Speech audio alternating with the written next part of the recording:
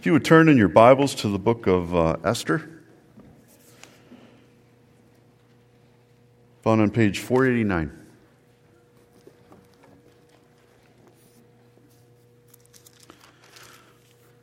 We're going to be reading chapter 9 and chapter 10.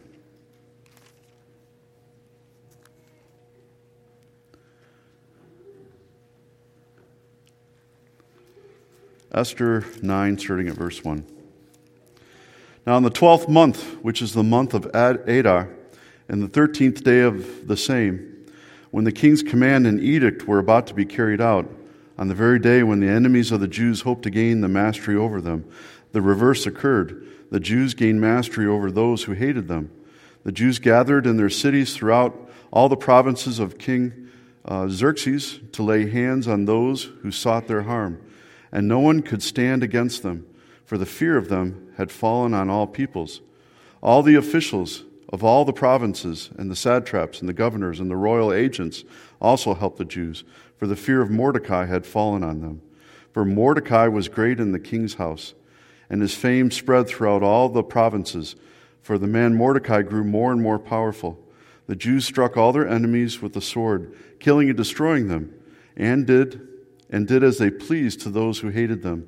In Susa, the citadel itself, the Jews killed and destroyed 500 men, and also killed Parishnatha, and Dalphon, and Aspatha, and Poratha, and Adalia, and Aradatha, and Parmashta, and Arasea, and Ardea, and Vastha. The 10 sons of Haman, the son of Hammedatha, the enemy of the Jews, but they laid no hand on the plunder. That very day, the number of those killed in Susa, the citadel, was reported to the king. And the king said to Queen Esther, in Susa, the citadel, the Jews have killed and destroyed 500 men, and also the 10 sons of Haman. What then have they done in the rest of the king's provinces? Now what is your wish? It shall be granted to you. And what further is your request? It shall be fulfilled. And Esther said, if it pleases the king, let the Jews who are in Susa be allowed tomorrow also to do according to the day's edict, and let the 10 sons of Haman be hanged on the gallows. They were already dead. So the king commanded this to be done. A decree was issued in Susa, and the 10 sons of Haman were hanged. The Jews who were in Susa gathered also on the 14th day of the month of Adar, and they killed 300 men in Susa, but they laid no hands on the plunder. Now the rest of the Jews who were in the king's provinces also gathered to defend their lives and got relief from their enemies and killed 75,000 of those who hated them, but they laid no hands on the plunder. This was on the 13th day of the month of Adar, and on the 14th day they rested and made that a day of feasting and gladness. But the Jews who were in Susa gathered on the 13th day and on the 14th and rested on the 15th day, making that a day of fasting and gladness. Therefore the Jews of the villages who live in the rural towns hold the 14th day of the month of Adar as a day of gladness and fasting, as a holiday, and as a day on which they send gifts of food to one another.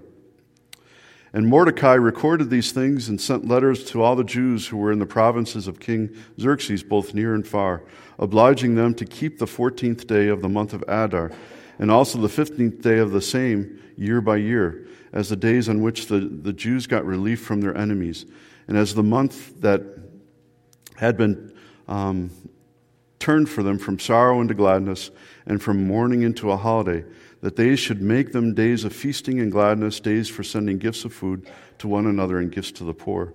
So the Jews accepted what they had started to do and what Mordecai had written to them. For Haman the Agagite, the son of Hammedatha, the enemy of all the Jews, had plotted against the Jews to destroy them, and had cast that is, cast lots to crush and to destroy them.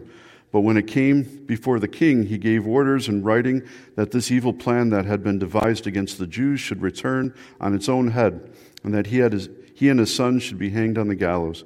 Therefore they called these days Purim, after the term Pur.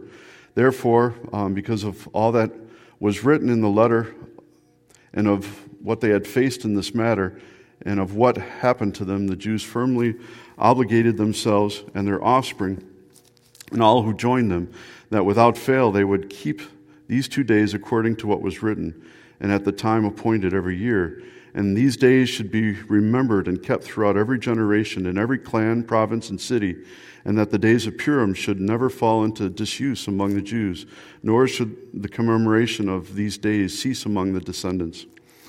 Then Queen Esther, the daughter of Abihail, and Mordecai, the Jew, gave full written authority, confirming the second letter about Purim. Letters were sent to all the Jews to the 127 provinces of the kingdom of Xerxes in words of peace and truth, that these days of Purim should be observed as their appointed seasons, as Mordecai the Jew and Queen Esther obligated them, and as they had obligated themselves and their offspring with regard to the feasts and their fasts and their lamenting.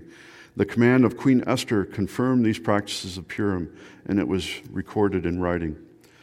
King Xerxes imposed tax on the land and on the coastal lands of the sea, and all the acts of his power and might, and the full account of the high honor of Mordecai, to which the king advanced him.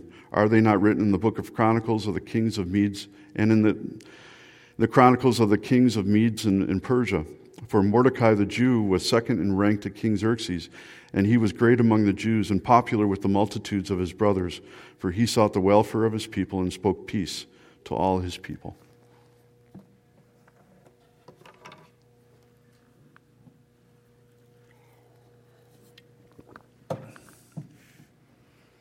When I was a teenager, high school was not a good experience for me. There was a group of kids on the wrestling team that enjoyed picking on me and beating me up for about 2 years until they graduated. I remember after a pretty good thrashing, I finally told my dad about it, and his advice was the next time they come after you, pick the smallest guy and just beat the snot out of him and you'll be fine. Yeah, that wasn't real good advice, I can tell you that. It didn't work out, and the biggest kid in that group, he then really took joy in making my life miserable after that.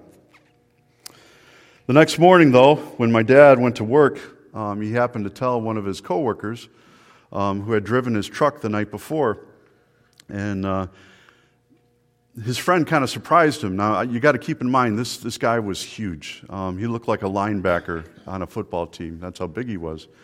And what he said to my dad surprised him. And he says, "You may not know this, but when I'm not working here driving a truck," he goes, "I work part-time for the mob." And he says, "Boy, it sounds like your kid needs some help." He says, "Just tell me who this kid is, give me his address, and I'll break a leg, break an arm, anything you want. Just let me know." The next morning, that night when my dad got home, he told me this. And my dad should have just said, "No, that's not good. We shouldn't do something like this." But he didn't. He left it up to me. And so for 2 weeks, I struggled with that. Now, you got to know, I hated that. I hated that group of kids, and I hated that one kid especially. I was tired of getting beat up and picked on, and I wanted revenge in the worst way. I wanted revenge like you wouldn't believe. And so for 2 weeks, I struggled with this. And finally, the whole time, the Lord was just working on my heart through the Holy Spirit, convicting me that this was not a good thing to do. And I remember one night before I went to bed, getting on my knees and asking God for forgiveness for my hatred for this kid especially, and also forgiving him for what he had done. Not that I actually ever said that to him, but before God, I had forgiven him. And it's amazing the joy and the peace that suddenly filled my heart after I did that. Where I was struggling to sleep for the last week and a half, 2 weeks, suddenly I could sleep again. And it was such a relief.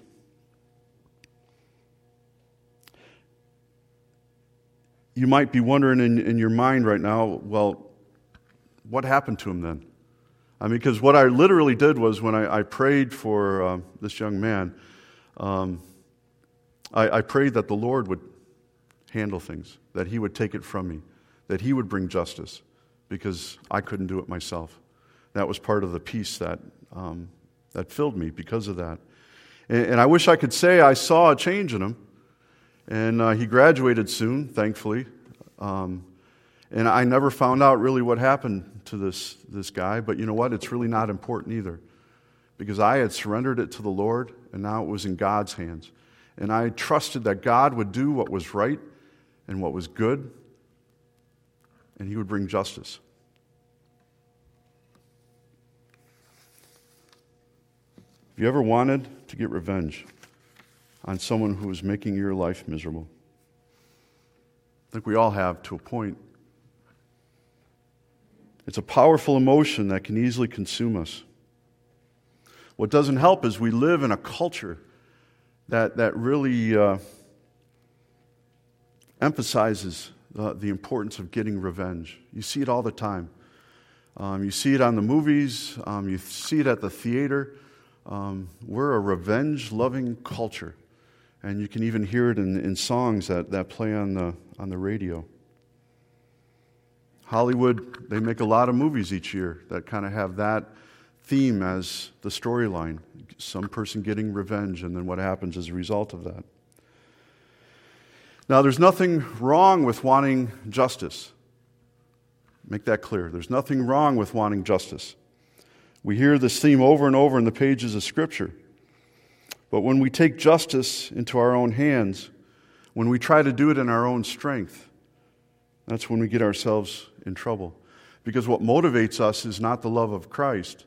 What motivates us is hatred, is getting even. And that never works out. I mean, we know in the end that Christ will bring justice, that He'll repay people for the wrong, the evil that they've done in the world and they've done to us. But the question is, what are we supposed to do in the meantime? And I think that's a question that every generation must face. I'm sure the Jews in the days of Esther had to face that question just like we have to face that question too in the things that we're facing even as a country. You know, I wonder if the Jews struggling with if they struggled with wanting to get revenge. Keep in mind what had been going on. I mean, they were exiles living in a foreign land, and when you're in exile, you're not treated very nicely. But because they had been there for quite a while, and generations have gone past, they were starting to take root there. But still, there's a lot of anti-Semitism. And what Haman had been planning to do to the Jews, that hung over their heads for all those months. And you can just imagine how when they finally got to the day when they could get justice, that they were pretty excited about it. I mean, their enemies were planning on exterminating them. Those who were the followers of Mordecai. They wanted to exterminate the Jews. And knowing that, you can just imagine how that raised up a lot of feelings in the Jewish people.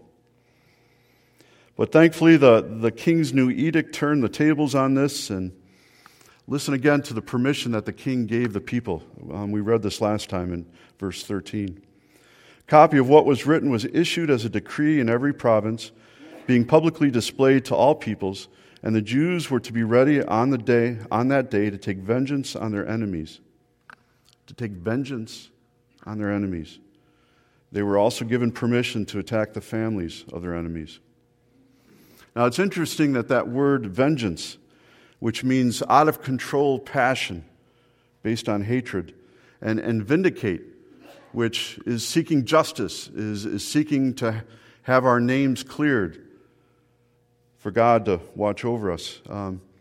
It really comes from the same root word in the Hebrew. And the main difference between them is what motivates a person as they do it, whether it's done out of self-control or not. Usually when there's vengeance, it's not done out of self-control, but it's done out of hatred. And we know that that's wrong. While the Jews were given permission on the 13th day of Adar to bring vengeance on their enemies, yet is that what they did? Notice what our text told us. While the people defended themselves, clearly they defended themselves against their enemies, yet they didn't go up and beyond that.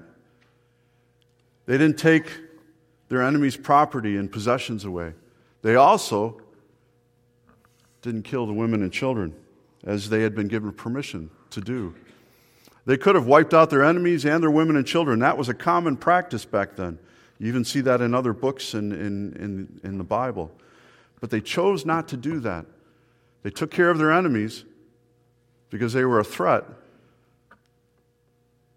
But then I think you could say they showed mercy to the families of their enemies, the women and children, not taking their property, not taking their possessions so that they would be able to continue to live, that they wouldn't be destitute. I'm sure this didn't make sense to the Persian people. I mean, that the king had given them permission to do this. Vengeance, kill their enemies, all of them, wipe them out, take anything that they wanted, and yet they didn't. And I'm sure they were left scratching their heads, wondering what made them so different. I mean, it's clear they went on the offensive. It's clear they killed a lot of people, but again there you have to keep it in perspective. 127 provinces, they killed 75,000 people, so that's about 600 people in each province. So clearly they weren't going overboard. They were just literally trying to protect themselves. And I think the Persian people, this is part of the reason, and we said this last time, that they noticed the light, gladness, joy, and honor that filled God's people. And that's the reason why many converted to Judaism, because they saw something different in the people. And through it all, God had vindicated his people. God had protected them. God had taken care of it. And he had provided for them in the most amazing way. And over through the whole book of Esther, we see God moving and working behind the scenes. And at the end, you just stand back and say, wow, only God could have pulled off something like that. He was big enough and strong enough to provide for his people and to keep them safe. And just as we saw the people celebrating God's provision last time, we see them doing this again. The people are celebrating with joy what had happened. That's why Mordecai and Esther established the Feast of Purim. Of all the feasts that the Jews celebrate, this is the only one that was instituted by man but blessed by God. All the other ones were given to them by God himself. Purim is a celebration reminding God's people how God had turned their sorrow into joy and saved them, literally saved them from annihilation.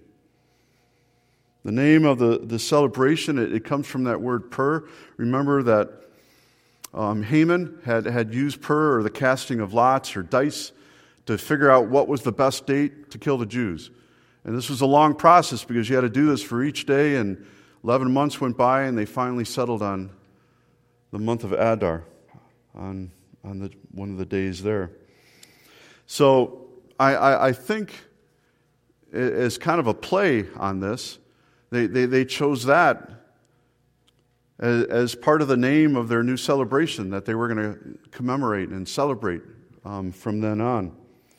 I think for those of you who were here 2 weeks ago, you might remember me talking about the Bull Weevil monument. And I think for the Jews, that's kind of what this was. By taking that name, instead of it being a negative thing, it became a positive thing, where they reminded themselves that Haman could not stand against Yahweh. And so they even took that thing that was so important to him, and by using it, it was just a mockery of what he had been trying to do. As I read about the joy, the laughter, the dancing, all that would have been part of this feast of Purim, even giving gifts to the poor, you can't help but think of Psalm 126, verse 2, where the psalmist says, "Our mouths were filled with laughter, our tongues with songs of joy. Then it was said among the nations, the Lord has done great things for them." I'm sure that's what the Persian people were thinking as they looked at the Jews. Clearly, their God was powerful to be able to protect them like this. You know, we live in a day and age where people, even Christians, we can be so focused on the negative. Do we really celebrate? the gifts of the Lord? Do we celebrate things that He has done for us? Do we celebrate the gifts He's given to us as a country? Our nation? Do we celebrate those days, or do we just kind of not really pay too much attention to it and just continue to go about our work? And I think we've got to do a better job in learning to celebrate, to appreciate all that God has done for us, how He's blessed us. Listen to how one Christian writer puts this. The highest and most desirable state of the soul is to praise God in celebration for just being alive. Without perks, our lives are easily lost in the world of money, machines, anxiety, and inertia. Our poor, splendid souls, how they fight for food. They have forgotten how to celebrate. Our hurried, stressful, busy lives are unquestionably the most dangerous enemy of celebrating life itself. Somehow we must learn how to achieve momentary slowdowns and request from God a lighthearted awareness, a heightened awareness of the conception that life is a happy thing, a festival to be enjoyed, rather than a drudgery to be endured. God's a God of joy, not sadness. We forget that sometimes. He wants to replace our tears of sadness with tears of joy. He wants to bless His people. And so really, God's people should be some of the happiest, the most happy people on the face of the earth. But are we? Sometimes it really doesn't show, does it? In our faces, in our words, in the way we speak to others. We need to slow down and smell the roses. Though it's kind of hard to do right now, but still, you got the idea. To slow down and smell the roses. But for this to happen, we need to be willing to entrust God with our lives, our futures, our hopes, our dreams, our fears, everything. We need to be willing to surrender it to the Lord. Because if He's our defender and provider, if we really trust in Him, that He's got all things in His hands, even our lives, what do we have to fear? Why do we have to get revenge when we know that we serve a mighty God who can bring justice? And so we just need to continue to live for the Lord, and we need to continue to love. To not return evil for evil. The Bible says to love our enemies. Mordecai and Esther knew that God's people, they would have forgotten what God had done in 2 to 3 generations. They would have forgotten all about what Mordecai and Esther had achieved. And so, to make sure that they wouldn't forget, that's why they established this celebration called Purim. And they wanted all the generations to follow to keep it. And the reason for this is, again, because you can so easily forget. Look at our kids today in our country. A lot of them have no idea why we celebrate some of the holidays that we do, because it's been a couple generations since it was established, and we can so easily begin to forget. What about all the monuments the last couple of years that have been removed from cities all around the United States? It's really sad, because while those monuments, some were positive, maybe some were negative, but yet still it reflected our history. And we need to learn from our history. We can't forget it. And by removing those monuments and hiding them somewhere, it doesn't do us any good. It's like the memorials that we see in Washington, D.C. We need those. We need to be able to go there and pause and reflect and realize the great gift that we've been given, our freedom, our democracy, and that it was given to us at a great cost. Because again, it would be so easy to forget, wouldn't it? I remember some years ago watching Jay Leno. I know I'm dating myself, but remember when he walked on the streets and asked people questions? It was kind of humorous, because sometimes people didn't really know a whole lot. Well, on this particular time, he was asking them questions about history. And he asked them first about World War I. He asked countless people, do you know about World War I? About when was it? People had no idea.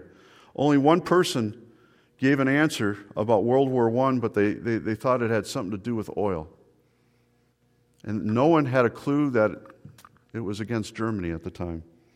World War II, very few people knew the dates of that.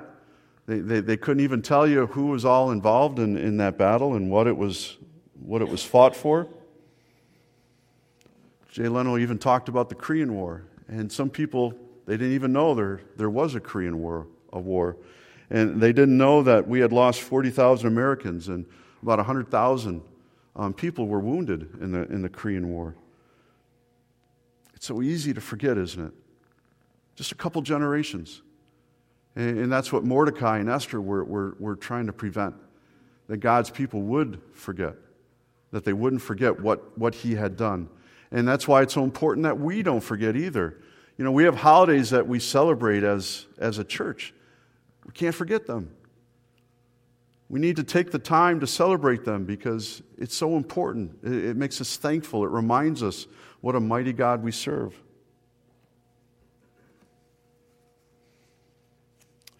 I remember one pastor in New Mexico. He had a habit of every time he went through a difficult time in his life, there was a mesa behind the church, and he would go up to the top and he would place a big stone on the ground. And he called it his prayer altar. And over the years, while he was a pastor at that church, his prayer altar got pretty tall. Whenever God intervened in a miraculous way, he put a stone there. Whenever he went through a trial and God provided for him, he put a stone there. Even just that God was there at his side, giving him the strength to handle whatever situation, he went up there and he put a stone on that pile. And it was a reminder to him of God's faithfulness. Now, he could have put those stones there and says, you know what, this is going to be a shrine to my failures. Shrine to my failures. This is how I've messed up. This is how I blew it over and over and over again. But why would we want to do that, especially if our God can take anything from our lives and bring good from it if we surrender it to him? That's what the Bible says. And so, rather than make those shrines, we need to make memorials. And maybe some of you this morning, as you think back about your past, there's things that happened to you that were horrible, that were difficult, that were hard. Now, it would be easy to make a shrine about that and to always be looking back and looking back at that. But you know what? Our God has redeemed that, even something like that. And so we need to make it a memorial of God's faithfulness, how God provided for us. God was our strength, our help, that we didn't have to face it alone.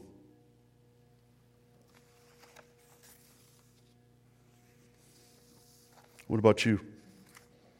Have the trials you've endured become memorials for each of you of God's faithfulness?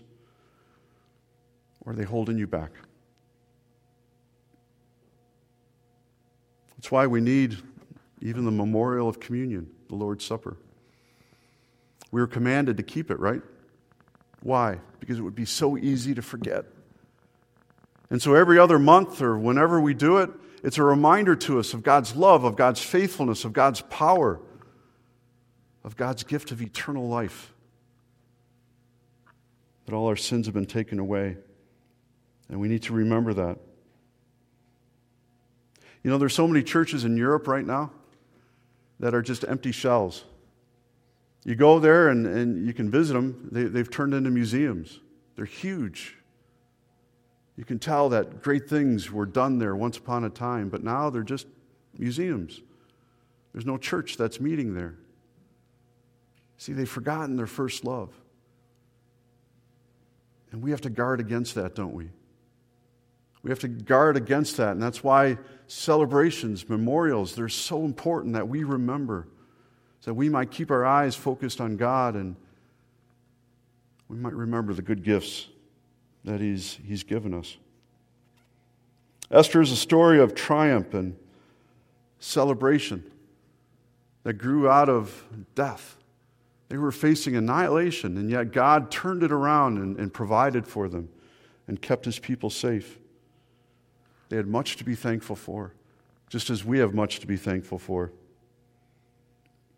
And I hope it's evident in your lives, your gratitude, your thankfulness, your joy. Remember what I said earlier? We should be some of the happiest people on the face of the earth. We know how it's going to end. My daughter, she used to drive me crazy. Whenever she got a book, she would read the first chapter, and then she'd read the last chapter. And if the last chapter was bad, she wouldn't even read the book. Just forget it. We know how it ends. We're going home. We're going to heaven. The victory is ours in Jesus. We have nothing to fear. And so we should go about our lives with joy, doing the work of the Lord. Because it's not going to be very long until we hear Him call our names. And we'll be home with Him forever. But until then, I hope you might be able to say right along with Paul, forgetting what is behind and reaching out and reaching forward to what lies ahead. I'm going to press on for the prize, for the people, for His pleasure. May that be the goal of each of us as we live our lives for the Lord. Let's pray. Father in heaven, Lord, we just thank you for your faithfulness, for the way you watch over us, for the way you watched your people back in the days of Esther, the way you continue to do that today. Father, we don't have to fear as the world fears around us because we know that you are on your throne. You are sovereign and mighty and in control. And so, Lord, we look to you. Lord, help us to have that same joy that we see in these Jews in the days of Esther. They were able to celebrate your faithfulness. Lord, may we celebrate your faithfulness each Sunday as we come together, as we worship. But Lord, other times too, little moments, Lord, where we feel your presence, we remember your gifts, and it just makes us pause and want to worship you. Father, may this be a legacy we pass on to our children. May we never forget, Lord, of your great love for us. We ask this in Christ's name. Amen.